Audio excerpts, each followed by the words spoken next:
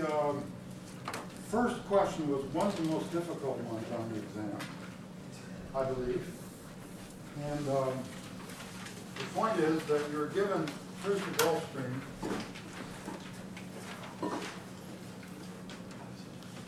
Coming up along the east coast of the United States. At a particular latitude, 35 degrees north, you are given information that this is 50 kilometers wide, has a depth of 1 kilometer,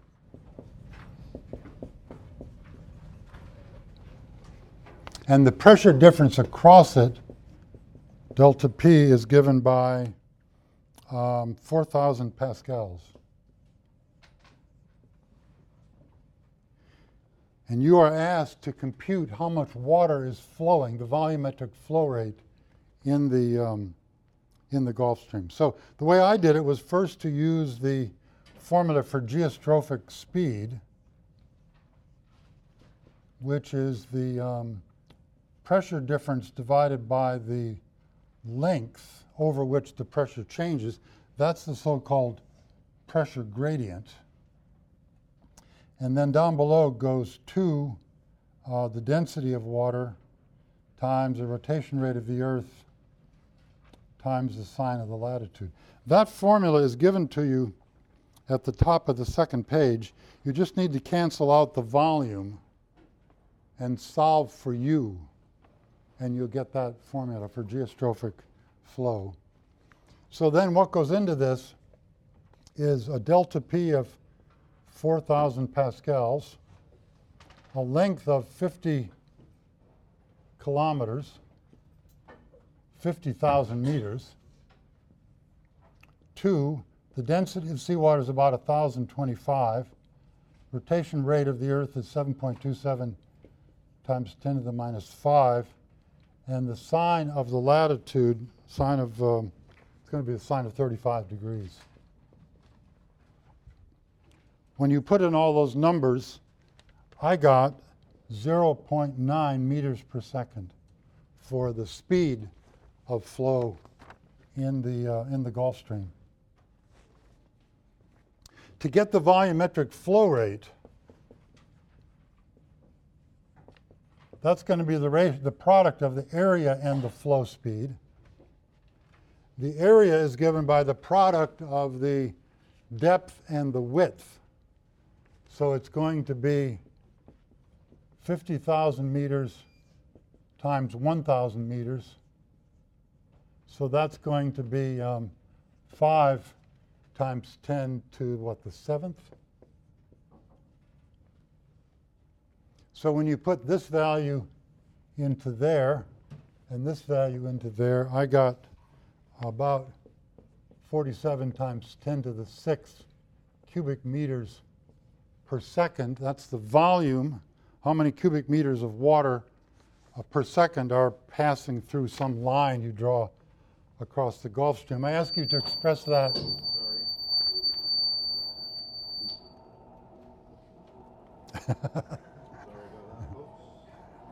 I ask you to express that in Sverdrups.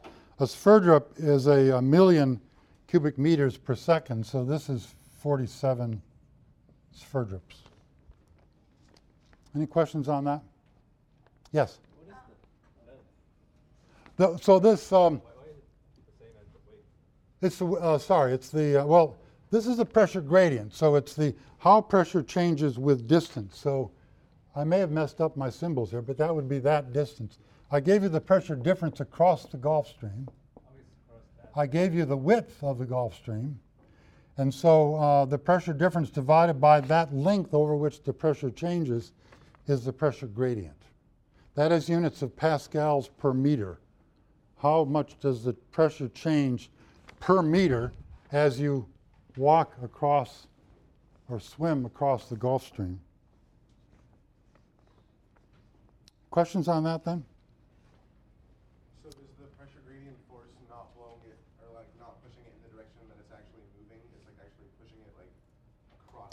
That's right. So presumably there'd be high pressure over here, low pressure over there. So if you were to do a little a little force balance on a piece of water in the Gulf Stream, the pressure gradient force would be off in that direction from high to low, because there's higher pressure on that side of the parcel than on that side, and that would have to be balanced by a Coriolis force equal and opposite to that. And then in order to get that Coriolis force, the fluid would have to be moving in that direction. That's U, so that we have that right angle relationship between the velocity of the material and the Coriolis force.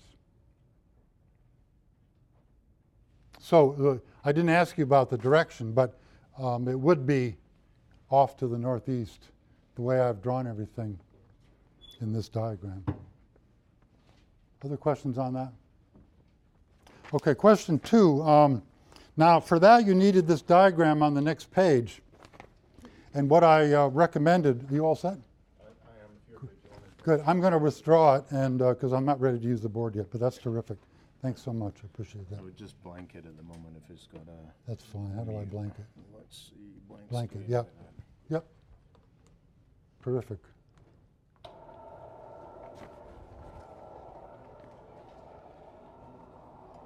So you were given the temperature and salinity for 2 water masses, and you could plot them on this ST diagram.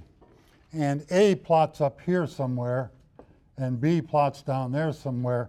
And from the lines of constant density, which I'm not going to be able to draw very accurately, you can find that B is more, so I've got the numbers here. So the density for B was 1,027.5, and the density for A was 1,026.5 units kilograms per cubic meters. Now, I mentioned in class, but if quite a number of you have forgotten that you need to put a 10 in front of the numbers that are given here. For example, these things are written something like 27.5. You need to make that into 1027.5 in order to have proper units of kilograms per cubic meter.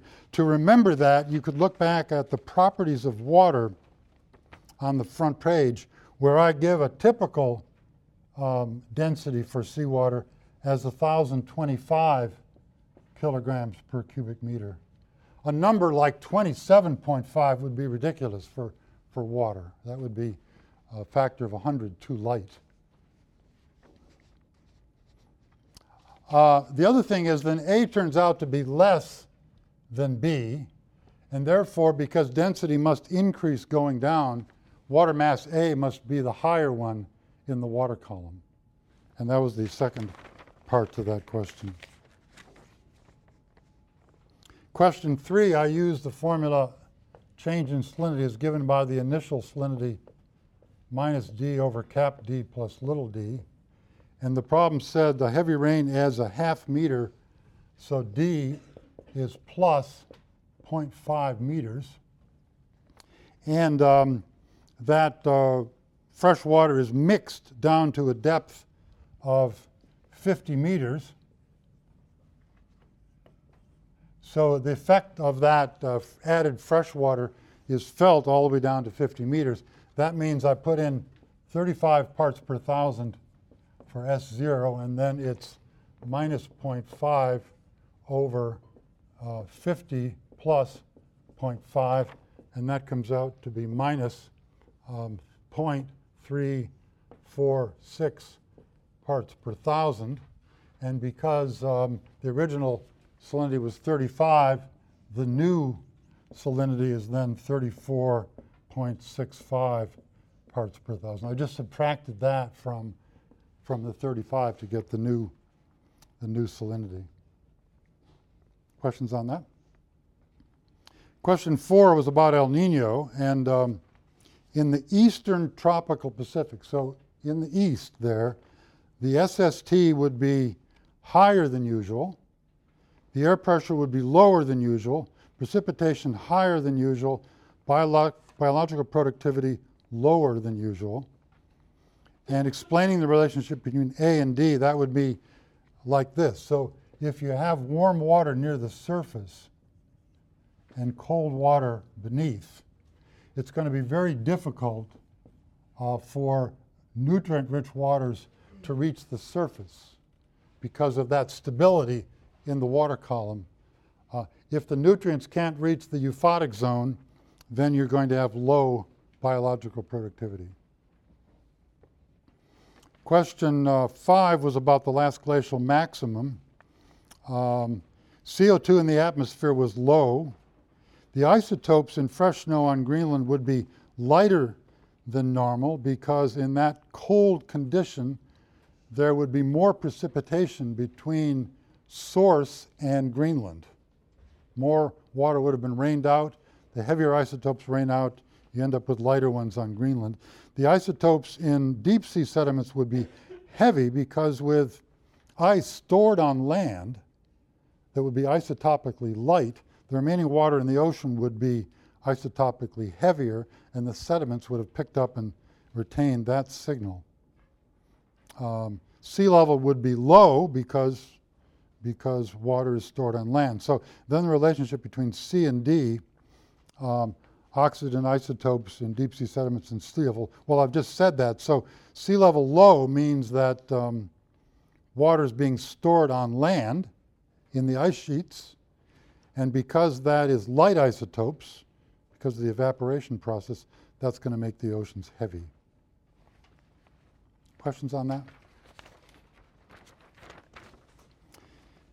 In recent centuries, we have a perihelion in January. Explain how the climate would be different if due to precession. All right, so let me put on the board this side view of the plane of the ecliptic. The sun will be off center, and Earth will be here and here. And this will be today, but this will be, say, 10,000 years from now. And today, the perihelion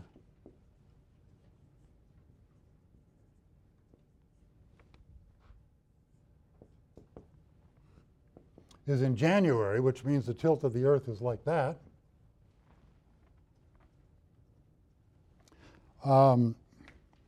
If it was going to be in June, then we know that the tilt of the Earth would be like this, because this is Northern Hemisphere summer, which is June. So the tilt is like that. So then what I wanted you to explain was basically how these two climates would be different. And one thing is that in this season, in this situation, the Northern Hemisphere summers, being perihelion, would be warmer. The Northern Hemisphere winters would be colder because of that distance. So the Northern Hemisphere seasons would be stronger. The Southern Hemisphere seasons would be weaker because in the winter, tilted away, you're closer to the sun. Tilted towards, you're further from the sun. So the proper answer would be that the intensity of the seasons would be changed, but oppositely in the Northern and Southern Hemisphere. Questions on that? Sea ice is frozen seawater. Thickness, let's say 1 to 4 meters. Salinity, it starts out as seawater. It loses quite a bit of its salt when it freezes, but not all. So a typical salinity for sea ice is between 5 and 20, somewhere in that range, whereas seawater is 35. Icebergs, on the other hand, are compacted snow, an entirely different origin than sea ice, and their salinity is essentially zero, since it's fresh water snow that has fallen on the glacier, whatever formed the iceberg. Questions there? You said the salinity of sea ice was what? Zero. Yeah. Now it may be that if it's been floating in seawater for a while, a little bit of seawater has kind of worked its way into some of the cracks. But if you find a chunk of pure ice in the iceberg, it'll have zero salinity because it came from fallen snow some years or centuries before. I'm sorry, you asked me about, oh, sea ice. Sorry, I answered the wrong question. Sea ice is fresher than ocean water, but not, but has some salt in it. Yes, Can I talk to you after class about like? of course. Okay, cool. Okay, now question 8. The, what was the question? Okay.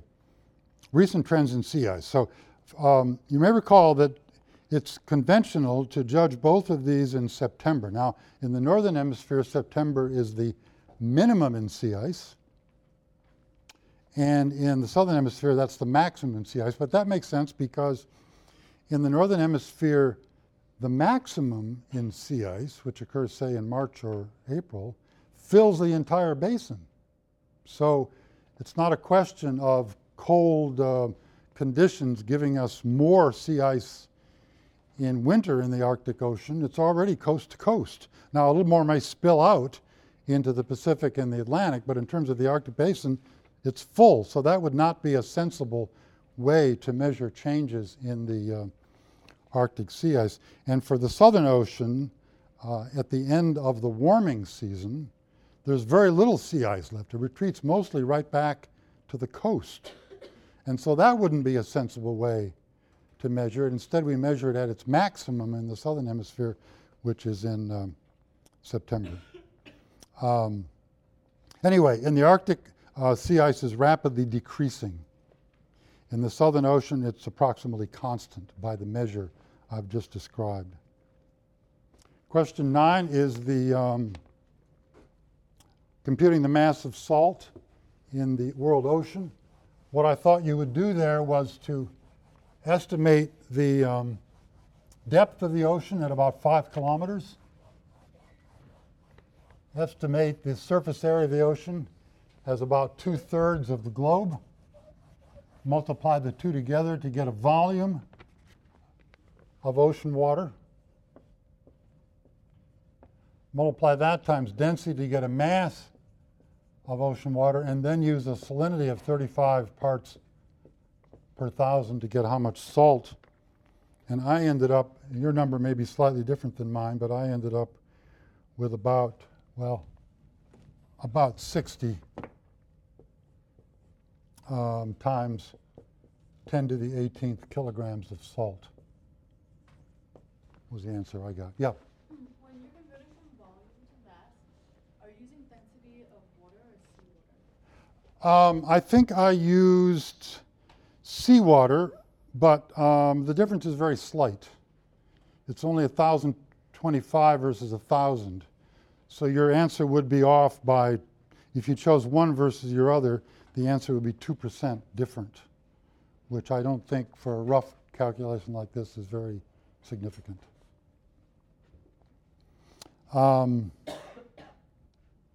Finally, question 10, a little ice age is the cool period. I'm sorry, what was question 10A? Antarctic bottom water. Antarctic bottom water is, I changed the exams, this is an old version. The Antarctic bottom water is that cool, cold water mass, in fact, formed at the bottom of the ocean, formed near the shores of Antarctica. A terminal moraine is a pile of rock and soil deposited at the tip of a moving glacier.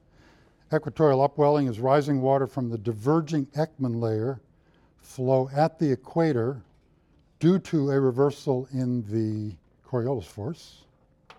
Mid-ocean ridge is the shallower region of water, shallower depth in the ocean, connected with where ocean crust is being created by solidifying material from the mantle, and then it's a spreading center for ocean crust. And the Ekman layer is the ocean flow driven by wind stress at right angles to the wind.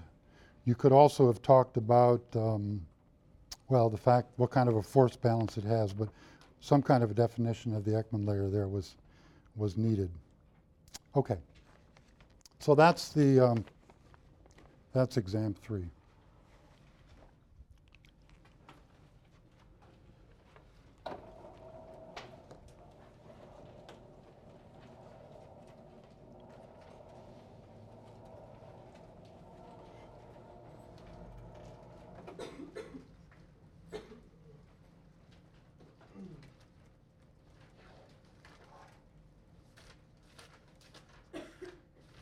So we're going to finish up the discussion. Oh, question, Julia, yeah. I'm not sure. Do you guys know what the average is on this? 82. Thank you. Better than last time. Was that the other question too? Yeah. So we're going to finish up the global warming discussion today by talking about emission scenarios. Now again, the primary reference here is the IPCC reports. So everything in the diagrams I'm showing are almost entirely from the IPCC reports, which you have or you can get very easily. But there's another report as part of it, SRES, that also is on the IPCC website, which stands for, what does it stand for? Special Report on Emission Scenarios. And I'll be talking about that today. It should have been easy to remember given the title of the slide. So the idea is here that some economists and some industrial engineers got together to imagine how the emissions of carbon dioxide in the atmosphere might proceed over the next 100 years based on certain population and economic assumptions. And they tried quite a variety of different things, as you will see.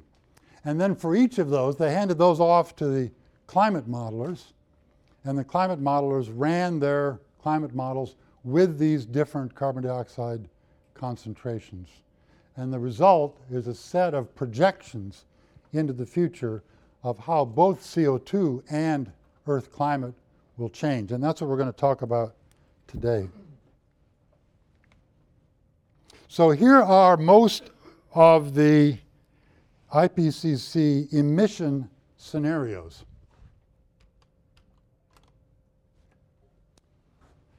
Time is on the x-axis from 1990 to 2100. Emission rate is on the y-axis in units of gigatons of carbon per year. Gigatons of carbon per year. Remember, that's not the mass of CO2, that's the mass of the carbon in the CO2. So if you want to compute the mass of carbon dioxide, just correct for the ratio of the molecular weight of a carbon dioxide molecule to the carbon by itself. 44/12 would be that ratio, right? Carbon dioxide is 44, carbon 12. So yeah, let's multiply these times 44/12. And the A1 is broken up into some subcategories. Generally, the A's have quite a bit of increasing emissions over the next 100 years. The two B scenarios are a little more optimistic. They climb and then decline for B1, or climb and then increase at a very much slower rate for B2. This was done back about, these documents were published about using data from about 2000 and projecting it from, it looks like about 2002. And we have a few years now to look and see which of these lines we've been on the last 5 years. It's a little bit hard to tell because they don't diverge so strongly in the first few years. They're all pretty similar.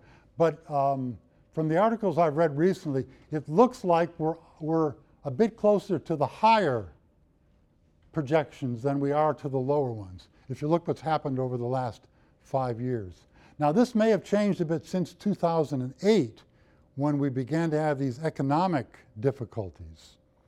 So you're going to want to read the literature carefully, but as of about 2008, 2009, it looks like we were on some of the more discouraging trajectories in terms of CO2 emissions. Now, from these, with a little bit of understanding about how carbon is put back into the biosphere, you can come up with total cumulative, well, sorry, this is just summing them up. Total carbon dioxide cumulative emissions. So just adding those together to get the different scenarios expressed in a different way. From that, with a bit of understanding of how some of that carbon dioxide will be recycled back into the biosphere, you can come up with carbon dioxide concentration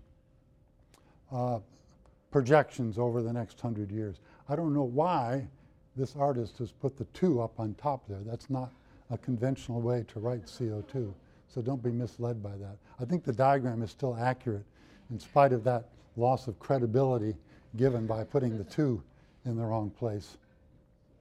But again, you see that the B1 scenarios are leveling off, whereas the A scenarios are climbing very rapidly, especially the A2 scenario, which has us reaching over 800 parts per million by volume by the year 2100.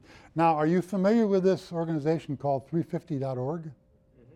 So this is, what's his name? McKibben's organization. With some scientific basis, I'm not sure everyone would agree, but with some scientific thought, they've decided that 350 should be the limit we should strive for on CO2. But remember, we've already passed that, right? We're at 397 already. But just for record, you could put that on this diagram. 350.org would have you put the limit right there. It helps you to understand how far in exceedance of that number we are and will be in the future. Any questions on this diagram? Yes. How do they, I guess, what are the different criteria they use to create different scenarios? I don't have those on the tip of my tongue. They have to do with the way certain economic sectors will develop and the way which countries will dominate production of certain items. It's rather detailed, and that SRES report goes into that. It makes rather interesting reading. I apologize for the fact that I don't have those different economic definitions prepared. Economic growth, where production occurs, not only the total growth, but in what country production shifts to and things like that. Takes account maybe like shifts to different forms of energy use? Exactly, some of that's in there too. That's right.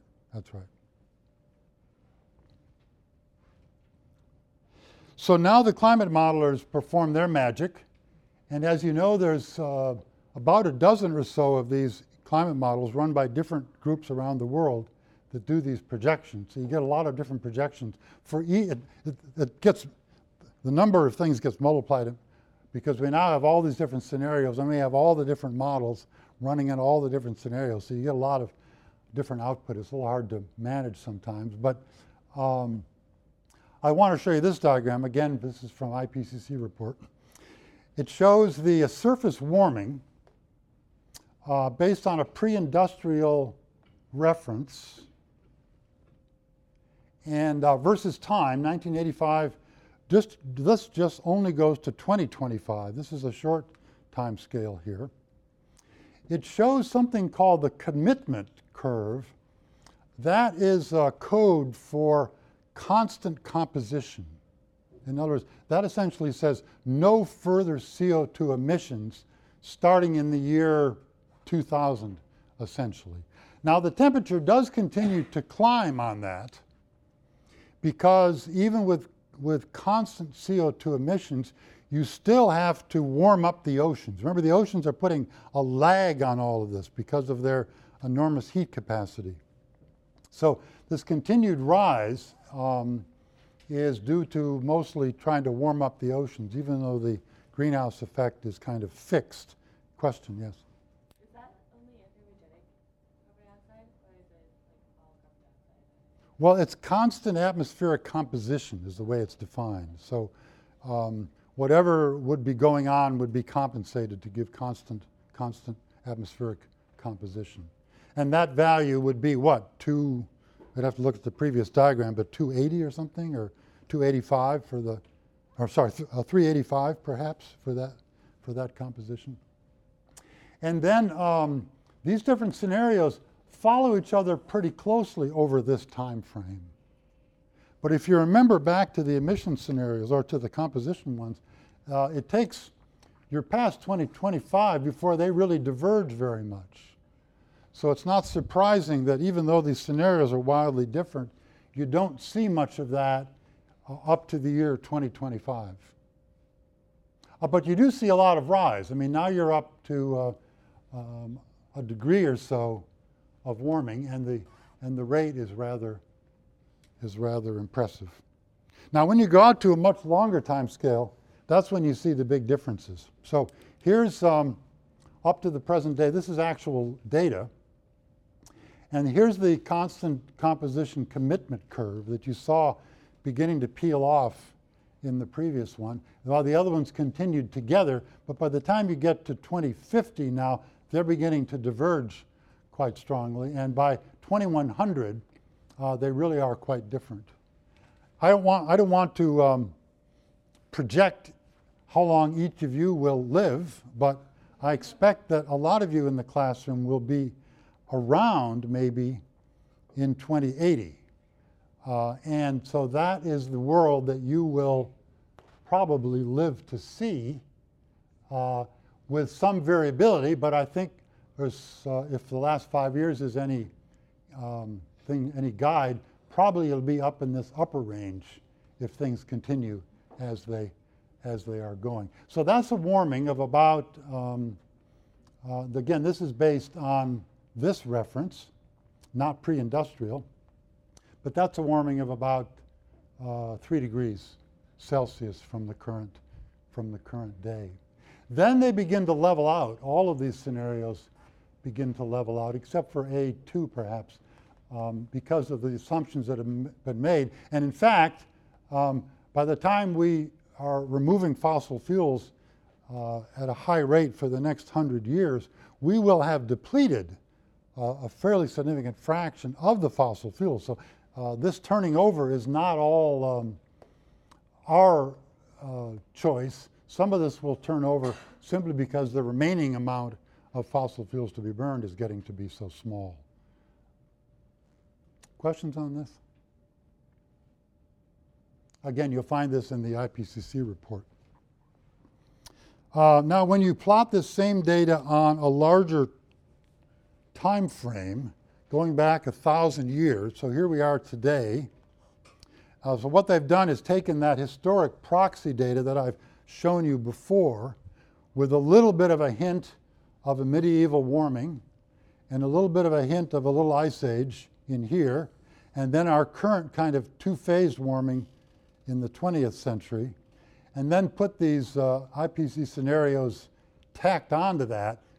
It helps you to put in perspective as to how the changes relate to what we've seen over the last part of the Holocene period. It's quite a steep and dramatic rise compared to the flat climate we've had recently. Any questions on that? Yeah. How about relative to periods significantly prior to? Yeah, so that's important. Now, I don't have the diagram here, but they're loaded in the previous presentations. You can go back and see that. And of course, what will happen is when you get 10,000 years back, right? So here's 1,000 years back. When you go 10 times more, then you're back into the Pleistocene in the LGM, the last glacial maximum. And then this temperature drops about 5 degrees. So take that distance and put it down here. And that'll give you a different sense, right? That'll give you a sense that, well, okay, this is higher than any of that.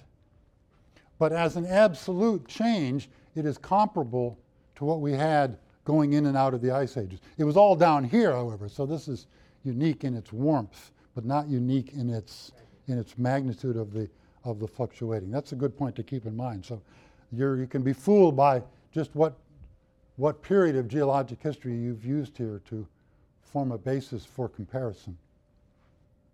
Other questions on this? And of course, it won't be uniform, the warming. Here's the warmth they anticipate under 3 of the scenarios, B1, A1b, and A2, up from 20 to 29. Most of the warmth is in the northern hemisphere.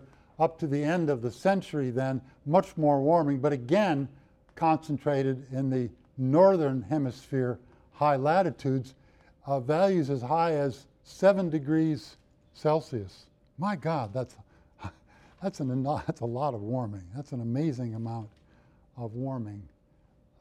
Certainly there would be no Arctic ice. Certainly there'd be no glaciers in the northern hemisphere, mountain glaciers under that climate. Okay, any questions on these IPCC projections?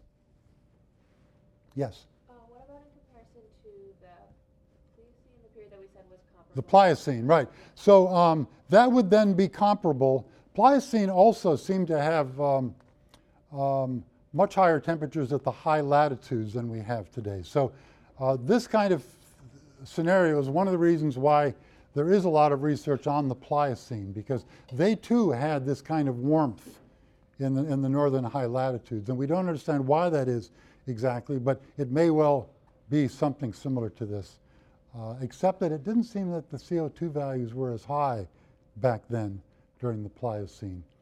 But it'd be worth reading a couple of papers on the Pliocene to see to what extent they, if you just Google Pliocene climate, you can quickly, just use Google Scholar, for example. If you want to get the peer-reviewed literature, go into Google Scholar and search for Pliocene climate, and you'll find a lot of recent papers that are trying to deal with just this issue. So a lot of problems then we perceive could be connected with this global warming, and these are all pretty obvious. I just list them here, and it may not be complete. We expect increasing drought, which will, and some human populations as well as animal populations will be forced to migrate. There'll be some extinctions, probably. The one that's most talked about will be the polar bears. See, my strategy for global warming is that if I just buy a house 300 miles north of New Haven, that'll pretty much account for the global warming that'll take place in my lifetime. Pretty clever, right? A lot of deep thought went into that. And but imagine the polar bears, right? They live in this Arctic environment. It's going to warm up. They're going to lose the sea ice very quickly, from which they hunt. They're not going to mind the warmth so much. They can, probably handle that. But they normally do their hunting off the sea ice, and with sea ice, without sea ice, they won't have a way to eat, and therefore we're probably going to lose the polar bear pretty quickly. That ecosystem will be gone. There will be frequent heat waves. For example, a few years ago, we had a heat wave in Europe. I believe that was in 2003, that killed some tens of thousands of people. And we had one just a year and a half ago in Eastern Europe. And the projections are that these will occur very frequently as we get towards the middle and the end of the current century. And of course, if you're living up north, that's not too bad, or if you have air conditioning. But air conditioning is a problem because that uses energy, which may require fossil fuel burning, which will put more CO2 in the atmosphere. So that's kind of a downward spiral. The ice on land will melt. The mountain glaciers we spoke about, and the ice sheets of Greenland and Antarctica we talked about. And because that ice on land is supported by the land, when it melts, that lifts sea level. Remember, if ice is already floating in the ocean and you melt it, that doesn't change sea level. But if ice is supported by the land, as a mountain glacier would be or a large ice sheet would be, that will cause sea level to rise. And it could be the order of several meters, which would have a big impact on coastal development. Today, many rivers flow all summer because they get, even for example in California, the rivers that come down out of the Sierra Nevada range, they do decrease their flow in summertime because there's not much rain, but they keep it going because there's enough glacial ice melting through the summer to provide those rivers with water, even in July and August. Well, that will certainly change, and there's all these rivers coming down out of the mountains. If there's not rain in that season, those rivers will certainly go dry, because without the ice and snow to store water at high altitudes, and this will be a big difference between today. Many, many rivers around the world are flowing in summer only because of snowpack melting that stores that water until late summer. Tropical diseases will move forward.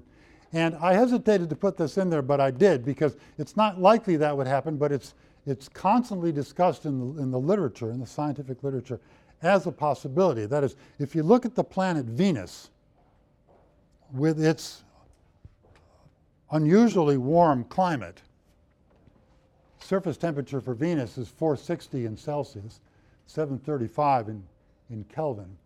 It has the solar system's strongest greenhouse effect, has a rather high albedo, it reflects a lot of sunlight, but nevertheless, it has a very high surface temperature because of its high greenhouse effect.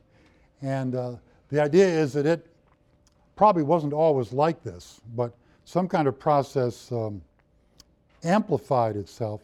Probably it started to warm up. That forced some of this carbon that was in the surface of the planet to come off the planet and form carbon dioxide, which warmed the planet further. Water may have played a role too, but now most of the water is gone. Water may have played a role in getting Venus to its hot state, but most of that's gone now.